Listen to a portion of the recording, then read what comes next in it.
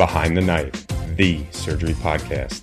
Relevant and engaging content designed to help you dominate the day.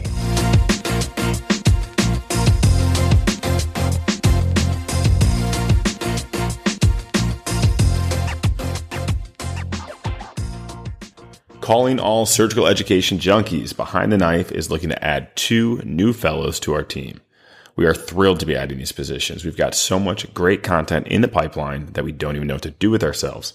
I'm talking big time projects that are going to make a big impact on surgical education. We've got specialty oral board review, medical student education, digital education research, and a trauma surgery video atlas, just to name a few. We're looking for a couple of enterprising surgical residents to take the bull by the horns and spearhead one of these major projects, not to mention help with the podcast, video, and other ongoing, exciting Behind the Knife goodness. We are offering a 2-year fellowship starting July 2022 and ending June 2024. Only residents beginning their 2-year research time will be considered, and the resident's institutions and the mentor must approve of this fellowship. Check out the show notes for the application link. All applications are due May 25th. Welcome back to Behind the Knife. Today we have our special xenotransplantation episode. I'm joined by Shanaz, and this is Kevin here. In January 2022, the University of Maryland Medical Center performed the world's first transplant involving a genetically modified animal heart. This historic surgery was done for Mr. Bennett, a critically ill 57-year-old patient with end-stage heart failure who's deemed ineligible for traditional transplant or an artificial heart pump.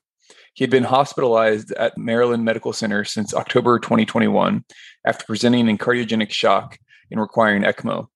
The FDA granted emergency authorization for the xenotransplantation through their compassionate use provision, which allows for the use of an experimental medical product when it is the only option available for a patient facing a life-threatening medical condition. Mr. Bennett elected to proceed with the transplant as his last shot at life, and his courage has allowed for the start of a new era in transplant surgery. Today, we are joined by Dr. Bartley Griffith and Dr. Mohammed Mohideen, the surgeons who led this historic transplant. Dr. Bartley Griffith is the Thomas E. and Alice Marie Hales Distinguished Professor in Transplant Surgery at the University of Maryland School of Medicine. Dr. Mohammed Mohideen is a professor of surgery also at the University of Maryland School of Medicine and established the cardiac xenotransplantation program with Dr. Griffith, the first one in the United States. Thank you so much for joining us. Thank you for having us.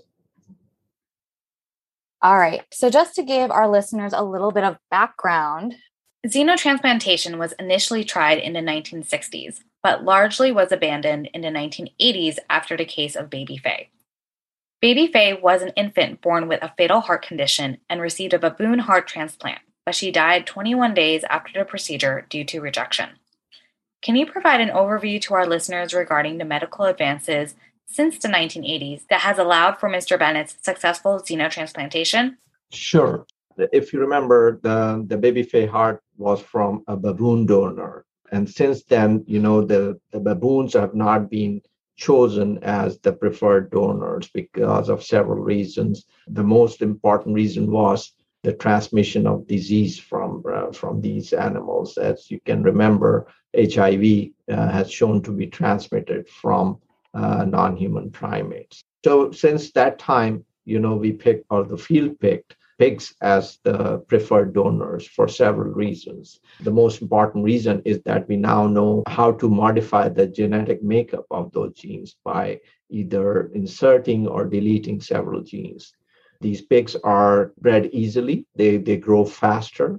The pig we used for Mr. Bennett, it was a 100-kilogram pig, and Mr. Bennett weighed about 85 kilograms. And that heart, although it did not match completely, but was close to Mr. Bennett's heart. Other reasons besides this one are, we thought that pigs may have less ethical issues because they are consumed in food widely. The breeding cycle is very fast. Within a year, you can get the size of pig and you can genetically modify it. So these were predominantly the reasons that we picked the pig. But before we started doing the genetic modifications, if you put a pig heart in a baboon, for example, which is a surrogate for human in experimental transplantation, it rejects within minutes.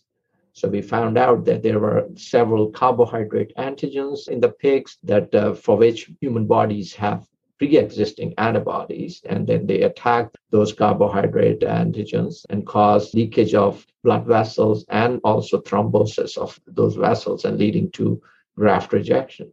So with that knowledge, we started to remove those genes. And then we found out several incompatibilities between the coagulation system, the complement regulation system, between pigs and humans or pigs and baboons.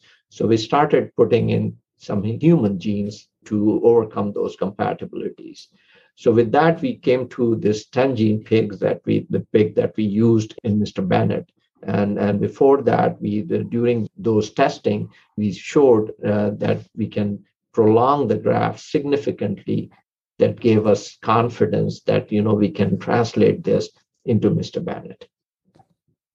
Were there any significant differences in the surgical procedure with regards to transplanting the pig's heart in comparison to a human heart? Well, I'll take that one. It's interesting that all of our non-human primate experience, which has become extensive over 5 years, many, many, many experiments were performed. We basically took 20 to 30 kilogram recipient baboons and used usually about a 20, 25, maybe a little smaller on occasion, donor animal. The porcine hearts, weight to weight a little bigger. And so we tended to have a little bit of a, bigger heart than a smaller heart for our experimentation. So we were placing that donor heart into a very normal animal, right, who had not had heart failure. Well, it shouldn't be hard for your listeners to understand that in the face of heart failure, one would expect some change in the size and shape of the recipient heart, and not only the heart, but the areas for connection that must be made to the new heart. And those changes reflect high left atrial pressures, which cause left atrial enlargement. They cause usually increase in the pulmonary arterial size. And the right atrium also will reflect right heart failure, and the cavity will be quite large as well. So in our recipient, in the human case, we had really not anticipated the major differences between the non-human primate normal recipient and that from the heart transplant patient. And what we found in this particular patient, he had very high left atrial pressures. He had had previous surgery and a mitral valve repair, which hadn't held up. And so he had mitral valve regurgitation for years on top of heart failure. And so his upper chamber on the left side was quite enlarged. And as it grew big in circumference, it also rotated more to the lateral aspect of the left side of his chest. The right heart did kind of a similar thing, enlarged and rotated towards the right. So the little pig heart, if you wish, that had normal atria had to kind of line up in the middle of both the host left atrium and the host right atrium. And so we had to kind of squeeze those atria, to the middle, if you wish, and move the atria of the donor pig more lateralized. We were able to make up differences in the circumference. It was a kind of a standard approach, taking darts or pie-shaped pieces out of the circumference to suture them smaller. But it was this lateralization that caused us more difficulty. And there were points in the surgery where there were some amongst us that wondered if we were actually going to get the connection made. I figured I'd probably get fired if I didn't, so I worked really hard to do it. So, Dr. Griffith, I apologize for my naivety to heart transplant surgery. You removed the recipient heart completely, right? Yeah, that's quite all right, Kevin. When we do an explant of the host heart, traditionally, the Shumway technique, eons old now, included removing the ventricles from the upper chamber, which is the atria. Because Dr. Shumway and his colleagues found early on that it was a far simpler operation to sew an atria onto a host atria as opposed to all four veins, which would be individual anastomoses, which as a vascular surgeon, you can understand could be complicated with stenosis or kinking or, other technical issues. Much easier to make one single big anastomosis, almost like a Corel situation. And so in this particular situation, instead of trying to hook the patient up to the superior vena cava and inferior vena cava like we currently do in most human cases, and to the left atrium, we decided to use the old technique, which would be atria to atria, because we didn't think we could get the cavity to come across. I hope that makes some sense to you. Absolutely. I'm glad I asked because I did not understand that clearly. Thank you for explaining that, Dr. Griffith. That was actually very helpful because I also did not understand that at all. In the post-operative period, how was Mr. Bennett's care any different because of his xenotransplantation? I read that he received an experimental drug that hasn't been used in humans yet. Yeah, we'll flip that to Mohammed. Yes, so traditionally what we use in allotransplantation in human to human could not be used in this patient because of the xenotransplant rejection is predominantly mediated by B cells and the antibodies produced by those B cells, whereas the allograft rejection is predominantly T cell mediated. All the therapies that are used in allotransplantations target the T cell mediated rejection. So in all our preclinical work, we have worked with an antibody that blocks the crosstalk between T and B cells, the co-stimulation, which is the signal 2 of the crosstalk. And we have used antibodies against the major molecules that are involved, either CD40 or the CD40 ligand.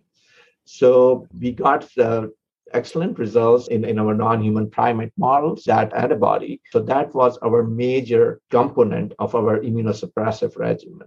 Because of his pre-existing condition, because he was very sick to begin with, we cannot use the heavy immunosuppression. Our regimen requires that we completely deplete their B cells and T cells before the transplantation. And since he was so sick, we could not do that. And so that was the major difference between immunosuppression that we use in our preclinical baboons and the human. And also the doses has to be adjusted based on his conditions, the remaining immunosuppression, which included MMF and steroids. So that was the major change. If he would have had the full immunosuppression prior to surgery, do you think he would have had a better outcome potentially? We don't know because his WBC count was very low to begin with, right? So that's why we cannot give drugs that will lower it further and subject him to infections, which will be another problem to deal with, right? So we think that, the immunosuppression that it was given at a lower level, but it was sufficient to keep his heart going because until the end, his heart continued to contract with the full force. So I think that rejection did not play a major role in the demise of this patient. And Dr. Griffith, you agree, right? I don't know why he passed, to tell you the truth. We have a number of hypotheses, and what we know is he had good systolic function in his heart, and his autopsy and his biopsies leading up to his death failed to show any classic signs of traditional rejection. So, wow. And he had no evidence of thrombosis. The heart wasn't normal at the end, but we're trying to sort things out, and I think we will. We just need more time. We're doing extensive histologic evaluations that just take time. Thankfully, one of the reasons Mr. Bennett accepted the challenge of being the first was that while he recognized the realistic opportunity for him to survive was not great, he did understand that we took this as a serious next step in medicine, and that we would take full advantage of every opportunity, including his consent for postmortem, to learn what we could. So if you invite us back in 3 months, maybe we'll have more information for you. We'll be sure to follow up and see what you find from those histological evaluations. In addition to figuring out what happened with Mr. Bennett's heart, what do you think is the next obstacle to overcome or the area of additional research to make xenotransplantation a reality? I'm a newcomer. I've only been doing this for 5 years. Let me ask the master what he thinks. Yes. I mean, although we have used like 10 genes that we think that are enough to to overcome, immediate rejection process, and is enough for us to use the limited immunosuppression that we use for allotransplant and have the heart survive for a long period of time. But there's a lot to be learned in humans that we cannot learn from the baboon experience. We don't know if there are certain other antigens that will produce antibodies against and will cause rejection. This requires more human transplants to understand. And also, the immunosuppression, what is enough, right? As you asked, in this patient, our intention was not to give the same amount of immunosuppression because of his condition, but whether or not that immunosuppression was required or not, that remains to be seen, right? So next few obstacles will be, the right patient selection. This patient also was on ECMO artificial support, right? So for a long period of time that caused further complications in his condition. If we are able to pick a patient who's not on ECMO or has or other organs are not affected, maybe the survival will be much better. Yeah, I have a question. Again, I'm not a cardiac surgeon, very limited kind of exposure, but that's what I was sort of wondering. What is the ideal next candidate? I was in a fellowship where the cardiac surgeons did a lot of LVADs to heart transplants. Is an LVAD if you're not eligible to get a heart transplant for whatever reason, can you still get an LVAD? I'm just trying to imagine because in my head I would think maybe a patient with an LVAD to a xenotransplant. In your head, what would be the perfect patient? Because obviously they can't qualify for a human transplant, but what would sort of the next patient be that would be a candidate for this? Well, we talked a lot about this, and we had a lot of questions about the first patient. As Mohammed suggested, and I'll get to your specific question in a minute, but it requires a little preamble. We didn't have any idea whether our expected routine success in the non-human primate laboratory would be repeatable in humans. We had made major assumptions. As you know, the baboon is different than the human immunity, and the 10-gene pig was designed for the human, actually, not for the baboon. So it was designed to take care of issues that we frankly couldn't test in the baboon. So we needed to test in the human, but couldn't understand well enough in the baboon alone. So we were not certain whether this would work for 10 minutes, for an hour a day, for 2 years. I mean, honestly, we had no preconception of success, and that everybody has asked us, well, what would be successful? What do you expect success to be? Certainly early after the surgery, the first few days, people, well, what's a success? And we were answering congratulatory texts and emails when we reached the 3-day mark, for people who follow this field. So just in general, the recipient of such an experiment, he was a lot less safe than John Glenn, of course, or the Gagarin who went up first for the Soviets, into space. I had no idea what was going to happen in this gentleman, and he needed then to have absolutely no options. And he unfortunately had no options for multiple reasons. The most important reason was that he had an established track record of a non-compliant medical history. We extensively interviewed his family and his previous physicians. And he struck out on every reasonable scale of compliance. And in our center in transplantation, that's just a firm stop.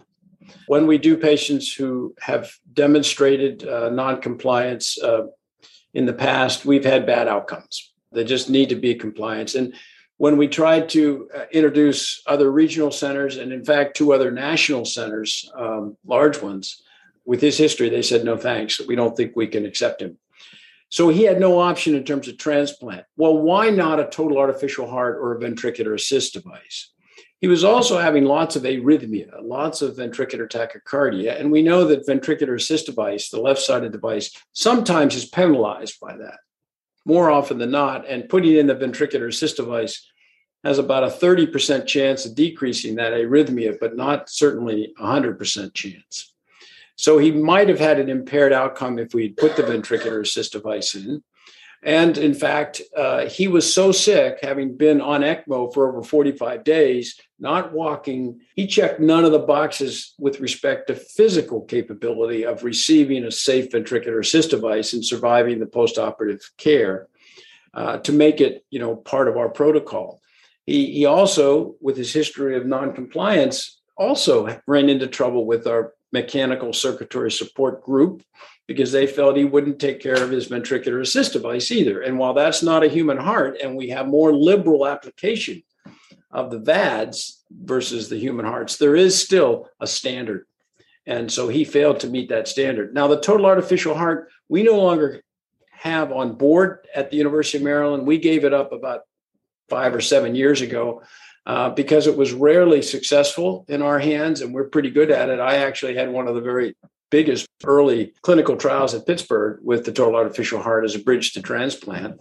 And we learned of its wonderful, opportunities and technological fun to work with, but translating it into humans as an outpatient kind of thing didn't get us too far. And we always wanted to use it as a bridge. We didn't want to give this gentleman a mechanical support device that could only be bridge in our mind because he wouldn't qualify for the other side of it. We didn't want to handicap him with that. Plus, again, he wasn't compliant and he was too sick. So we need to find a patient, perhaps with restrictive heart disease, who has a small ventricle, who doesn't normally get a ventricular assist device, because restrictive as opposed to dilated heart disease is pretty much a no-fly for ventricular assist devices. And most programs agree to that. So you need a fairly large left ventricle to hook your ventricular assist device into in order to have the blood draw into that device on a continuous basis. So restrictive heart disease, we always felt was a pretty important topic. And 50% of the patients in America that die with heart failure actually die with restrictive heart disease. The most common one is hypertension and left ventricular hypertrophy, right? So there is a large population of patients that we could include who couldn't necessarily, for whatever reason, qualify for transplant, age, associated illnesses, et cetera, but couldn't have a VAD either. So we would put one of these pig hearts into them. We're working, to try to understand better what's a survivable level of disability on the transplant wait list, such that we can snatch you, from the jaws of death, basically, but not have you so morbidly ill that your chances of benefiting from the application of this new transplant technology is worth the trouble. I do think we're going to learn, and we're going to make some bad decisions. Maybe we'll make some wonderful decisions, just like we have in human heart transplantation, to get the right niche. But we're not doing this as a niche play. We have to introduce a new therapy that's very risky, right? Life and death, for which we have very limited experience. And I'm certain that in 20 years, Dr. Mohiuddin will be looking back at this and saying, I can't believe we did some of the things we did. I think that, this will be an on-demand organ replacement that's biological. And that'll be batteries all the time, right? Our technological opportunities for new ventricular assist devices, even total heart, are growing in parallel. But, we certainly haven't supplanted human heart transplantation with a ventricular assist device. And we've been using them for since the VADs really came around about 1978 in the modern application of them. And they're still far from perfect, right? So give us a chance to grow xenotransplant, and it will grow. But it won't be like tomorrow everybody gets a xenotransplant. And I think some of the wow factor and some of the hyperbole in the press, would make lay public think, oh, good, now we can just use pig hearts. Isn't that wonderful? But we're a long way off from that. Well, let me just say something. This was remarkable. Our nature is perhaps not to be shouting from the rooftop, right? Because we're respectful of the fact that we lost a patient we got to know very well, and that, you know, we're not promising success. But Dr. Mohiuddin's research, which goes beyond 20 years, right? And my experience with this work lifelong in terms of just, you know, end-stage heart disease. I mean, this was remarkable. When I visited this man, when Muhammad came into this man for 6 weeks could sit up and talk to us, hold conversation, hold his head up, sit in a chair, and he had a pig's heart. I mean, it's just amazing, right? And it was because the research was done to make critical gene edits, right, in an organism that separated from humans 80 million years ago. And it's just remarkable, right? So you've got to be able to kind of say, wow, this was the Model T. Imagine when you roll the Lexus out, you know, and whenever many years you do it, it's going to happen. I think this has taken the glass ceiling and broken it. You know, people that would say, oh, it's around the corner. Oh, it's always going to be around the corner. Well, let me tell you, we turned the corner with this case. And for the doubters and the funders, I think we've turned their attention to it. And I think rightfully so. Yeah, certainly groundbreaking. And that is exactly why we wanted to have you all on here to discuss this. So thank you for all the research and work you've put into this. To wrap things up, I just would like to hear maybe one takeaway or lesson learned from this whole experience of Mr. Bennett and this, breakthrough that happened. I mean, one thing that I would like to add is I would like to applaud the courage of this patient. You know, I mean, this could not have been possible without the courage that Mr. Bennett showed to accept it and his will to live. And until the last day, he was not ready to go. You know, and that helped us a lot. And you know, if it was not for some of the complications he had, you know, we were very, very hopeful that, you know, that he will live for long, or at least as long as our baboons did. The one thing that I've learned from this is how brave this person was. He in fact said that, you know, that even if he doesn't live, that you know, this should help moving the field forward, and his family is still, you know, believes in that. So that would be my, you know, take from this. He was quite funny, actually. On his way into the operating room the morning of the xenotransplant, you know, where, again, nobody knew whether he'd live a minute, an hour, or a day. He looked at me right in the eye and he said, "Are you sure I can't have a human heart transplant?" I'll never forget that. And he smiled at me and kind of winked at me, you know, but he was darn serious. He said, "You sure you don't have one of those human hearts around here instead of this thing?" Pretty good guy. Pretty good guy. Sure. Mr. Bennett's transplant was the first to demonstrate that a genetically modified animal heart can function like a human heart without immediate rejection. We again thank Mr. Bennett and his family for their courage to embark upon the unknown and allow medicine to reach a new scientific milestone. While further studies and trials need to be completed, we are so excited to see what xenotransplant brings to the medical field. Though the cause of death is not known at this time, there is investigation into figuring out how Mr. Bennett died. And so as soon as this is determined, we will invite Dr. Griffith and Dr. Mohiuddin back on the podcast to discuss how this impacts future research. Well, thank you guys again for coming on Behind the Knife. And I would love to touch base again in the future about, you know, further things learned, whether from the histology, you know, other advances in xenotransplant. This is quite exciting. And thank you for all the work you do in this. Great. Thank you for having us.